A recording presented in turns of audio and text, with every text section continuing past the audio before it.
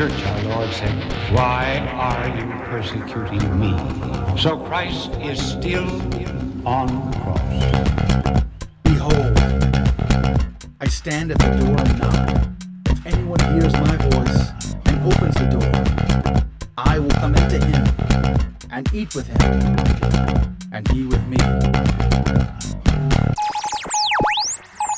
You're listening to Behold the Man with your host, Joe McClain. No anxiety at all. No anxiety at all. But in everything, by prayer and petition, with thanksgiving, make your request known to God. Make your request known to God. Have no anxiety at all. No anxiety at all. Have no anxiety at all. No anxiety at all. But in everything, by prayer and petition, with thanksgiving. Hola, buenos dias, ¿qué tal? Welcome back to Behold the Man. I'm your host, Joe McClain. It is great to be back with you. Last week, we got into the meat of Genesis chapter 3, that fateful moment, or actually it's fateful, not faithful, because it was the opposite of faithful, that fateful moment when man fell from grace, when Adam, through his own cowardice, allowed the bully, the dragon, the great serpent, Leviathan, Nahash, to enter into the garden which he was commanded to protect and to keep. And he allowed this dragon to bully him into cowardice and to allow Eve to be beguiled, standing there having to sit there and negotiate with this intruder all by herself. And so that's where we left off. This week we will conclude Genesis chapter 3, and as well as the third chapter of A Father Who Keeps His Promises, a great book by Dr. Scott Hahn on covenant theology. This goes through the major covenants, or the 7 covenants in sacred scripture, and through salvation history, actually. And I think you're going to find this is an excellent book. It's very well written. It's very easy to read, and that's why we're using it as a basis for a Bible study. Well, this week, as I said, we're going to be getting into the penance portion of Genesis chapter 3. Now we're talking about the suffering that will be incurred by all of humanity as a result to this narrative of the fall of man that we talked about last week. Bringing us into the show this evening was Ed Bolduc, and his song is Word for Word. You can find a link to his site on my site at www.catholichack.com. Well, let's begin with a prayer. In the name of the Father, and of the Son, and of the Holy Spirit. All glorious and gracious God, we come before you. We praise your holy name. You alone are worthy of praise, dear Father. You alone are so great and so wonderful and all holy and loving, pure love, love itself. And out of love, you have taught us a great and deep lesson, the value of suffering. Help us to embrace, dear Father, our suffering, because there is inherent value in it, because your Son, our Lord and God, Jesus Christ, embraced his suffering in the cross and redeemed us, and sweat drops of blood from his brow onto the earth, and brought forth from his side the church, which you gave us the sacraments through, to give us grace, to give us a way home, back to you. So help us, dear Father, embrace suffering. I pray especially for those suffering through disease and cancer tonight. So many I know recently are dying of cancer. Help them to embrace their suffering, dear Father. Help us who are left here to understand this, to deal through the mourning, to embrace this. As you say, as St. Paul said, I fill up that which is lacking in the suffering of Christ. Help us, dear Father, to see this suffering in the light of the cross.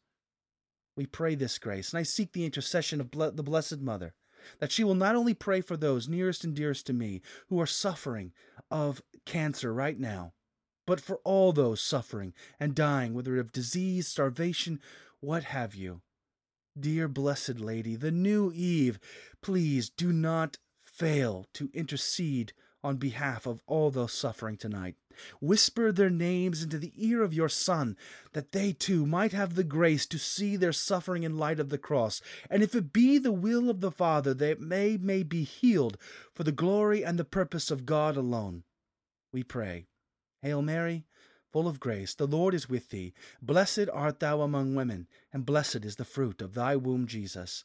Holy Mary, Mother of God, pray for us sinners, now and at the hour of our death. Amen.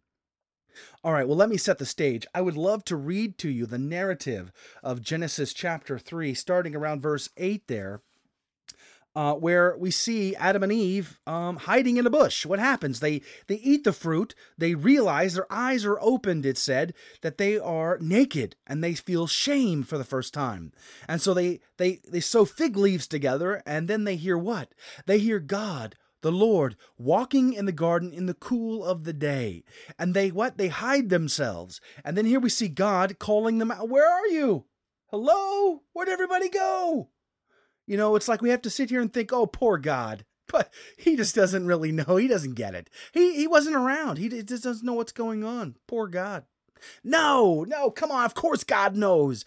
I mean, it's like my little kids. You know, when my daughter is trying to steal, just today, she was trying to steal strawberries out of the refrigerator. She was sneaking out of the room and opening up the refrigerator and stealing strawberries and snacking them really quick before she came back to the room.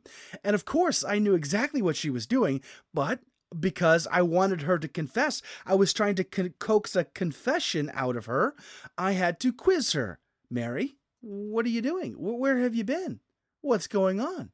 You know, it's not that I don't know what's going on. It's that I want her to come clean.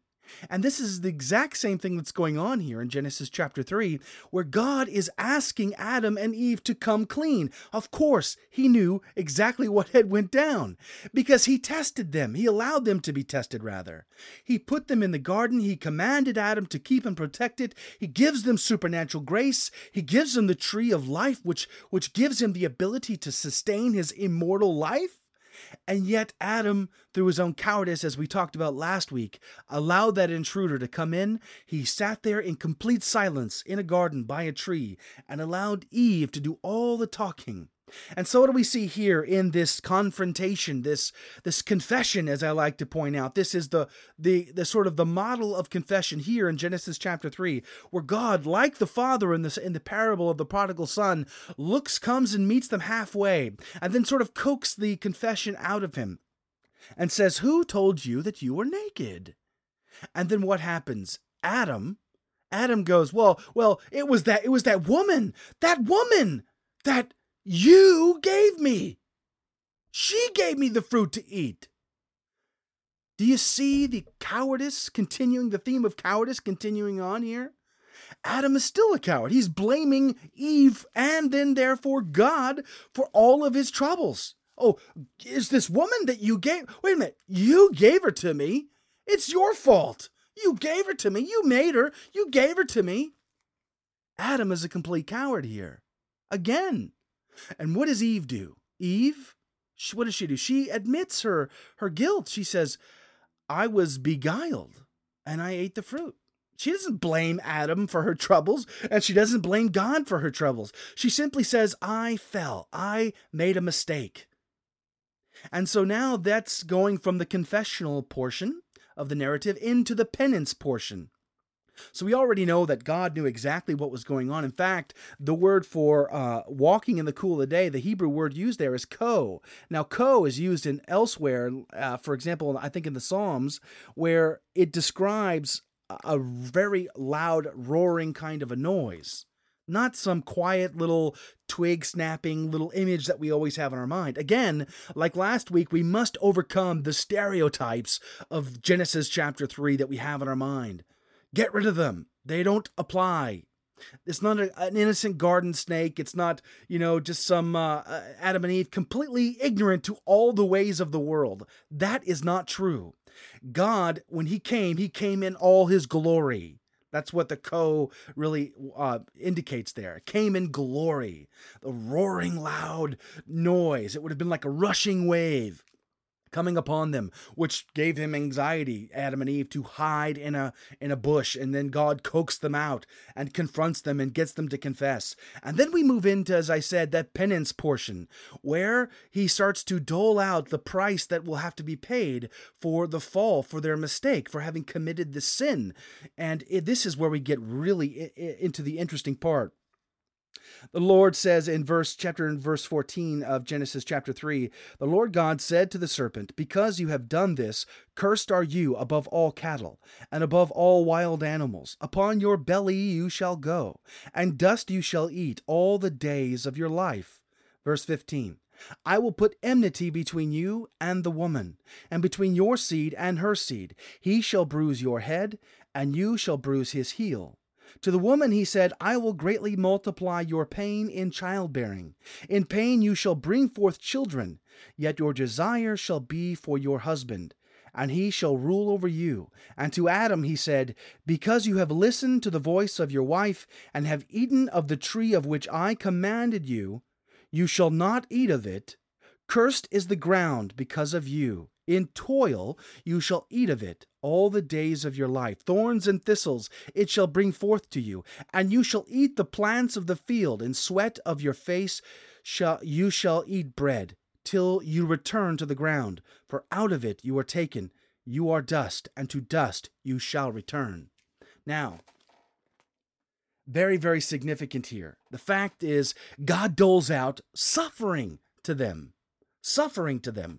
Now, we want to talk about here in a minute, is that even fair? Should God dole out suffering? Isn't he a merciful and loving God? I mean, are we seeing the wrath of God here, or are we seeing the love of God here? You see how subtle the difference might even be? And how our mind immediately thinks, God, you're overreacting here, Father. I mean, hello, it was some fruit. No. As we said last week, it's more than that. Much, much more than that.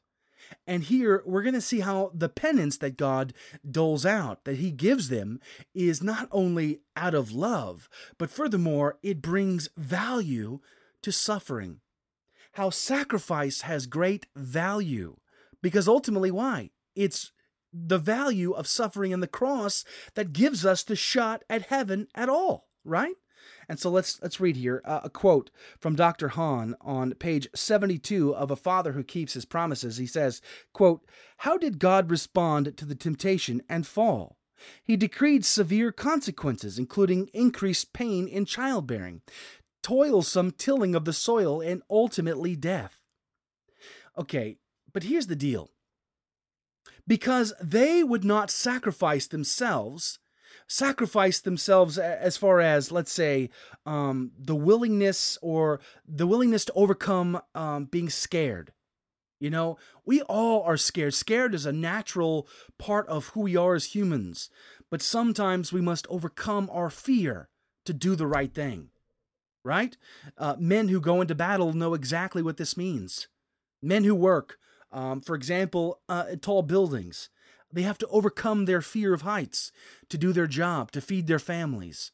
So we can find all kinds of occasions where men must overcome fear in order to do their job. I can tell you one time where my oldest son, when he was very small, I think 5 or 6, he had a bat flying around in his room. And I had to overcome my fear of being bitten by a bat to go in and tackle this thing and to get it out of the house. So there's all kinds of examples where we must overcome our fear for the greater good. Adam and Eve refused to overcome their fear, or at least Adam did anyway. He refused to overcome his fear of this intruder. And instead of saving his soul, he saved his flesh and forego his soul. That's the key issue here. So because they refused to sacrifice, the sacrifice will be the remedy for the fall and for the sin. Do you understand that? Because they refuse to sacrifice, it will be sacrifice that will be therefore the remedy for their sin. Now, on Eve's part, she will have pain in childbearing, as well as relationship issues in marriage. because her desire will be for her husband and her husband will be over her, indicating that this wasn't necessarily the relationship prior to this moment. But because of this, now moving forward, we're going to have some tension there in the marriage. Thanks to Adam, we've got lots of tension in marriage. I, for one, can attest to that, and I'm sure if you're married, you can too. Now, so Eve has pain in bringing forth the fruit of the womb, bringing forth life into the world, bringing forth children. Adam's pain and suffering comes from tilling the ground, having to bring forth what? The fruit of the earth. To bring forth the harvest, he will work hard. The sweat will drop from his brow onto the earth. His back will ache because he'll have to work so hard to bring forth this food that he will have to have in order to sustain life. See, before this, he had all the fruit of the trees in the garden that brought forth life and all of the good fruit that he could have eaten at his leisure. He didn't have to work hard. His sweat wasn't dropping from his head onto the earth. But now he will, in pain and in suffering, have to bring forth the fruit of the earth, as Eve brings forth the fruit of the womb, both in pain and in suffering. Quote, also on the bottom of page 73, Scott Hahn says, quote, "Once the nature of Adam's sin is understood to be his refusal to suffer out of love for his father and bride, three conclusions logically follow. First, the divine curse of suffering imposed on Adam and Eve was perfectly reasonable. Second, their humble acceptance of that punitive suffering would be remedial. Third, Christ's bearing of this curse and his own sacrificial suffering on the cross would prove to be redemptive." All right. So again, I hope you can see the power of suffering, that it is very when we embrace suffering and we unify that to the cross of Christ, we bring an inherent dignity to suffering. And so there's true purpose in it.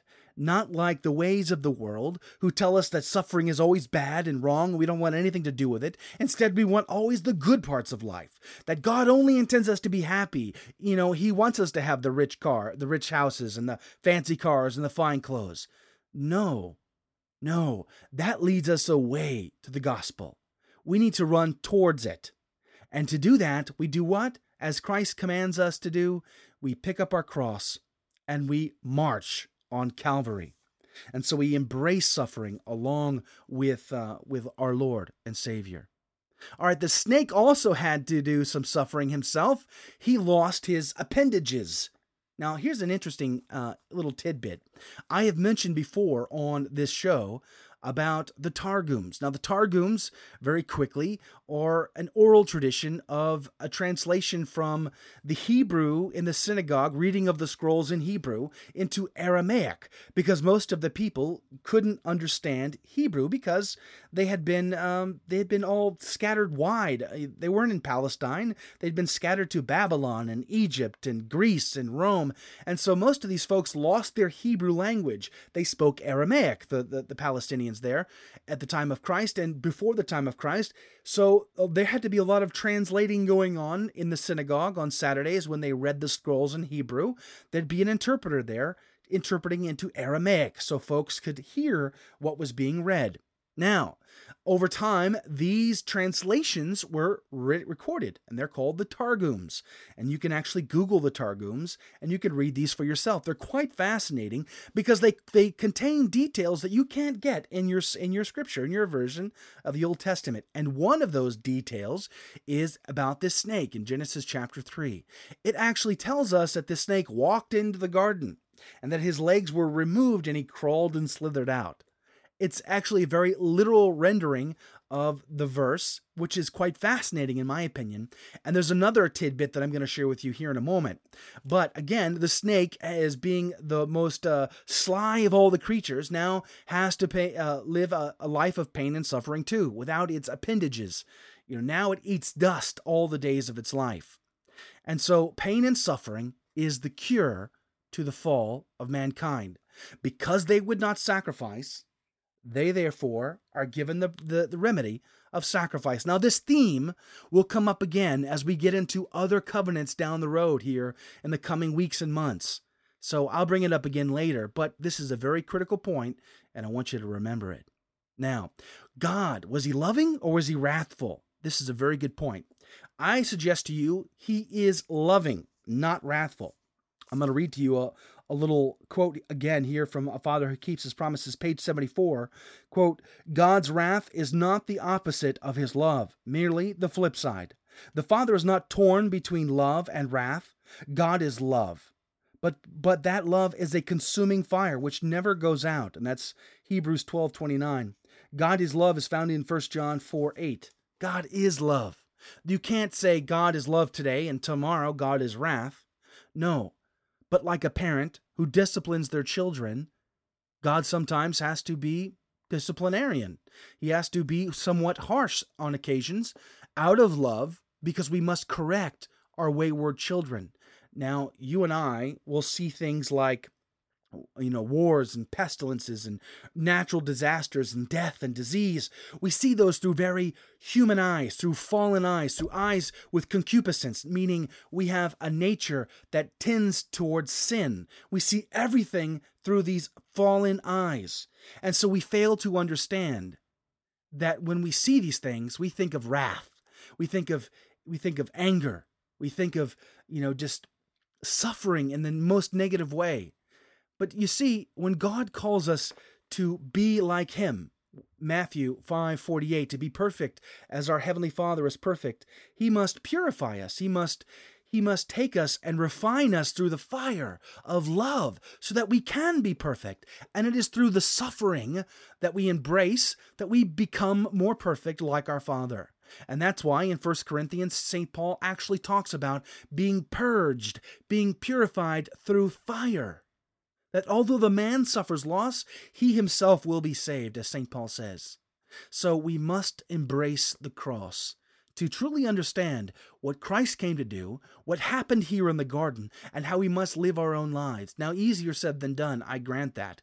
But that is the truth. That is really what's going on here. They didn't suffer, and so now they're given the prescription to suffer. God is now going to help them and actually sort of, okay, fine, you couldn't do it on your own. Well, now I'm going to help you do it for you by forcing you to, this is now going to be the deal from now on. And so what happens? They're kicked out of the garden. God says, oh, well, wait a minute. They're living in their sin now.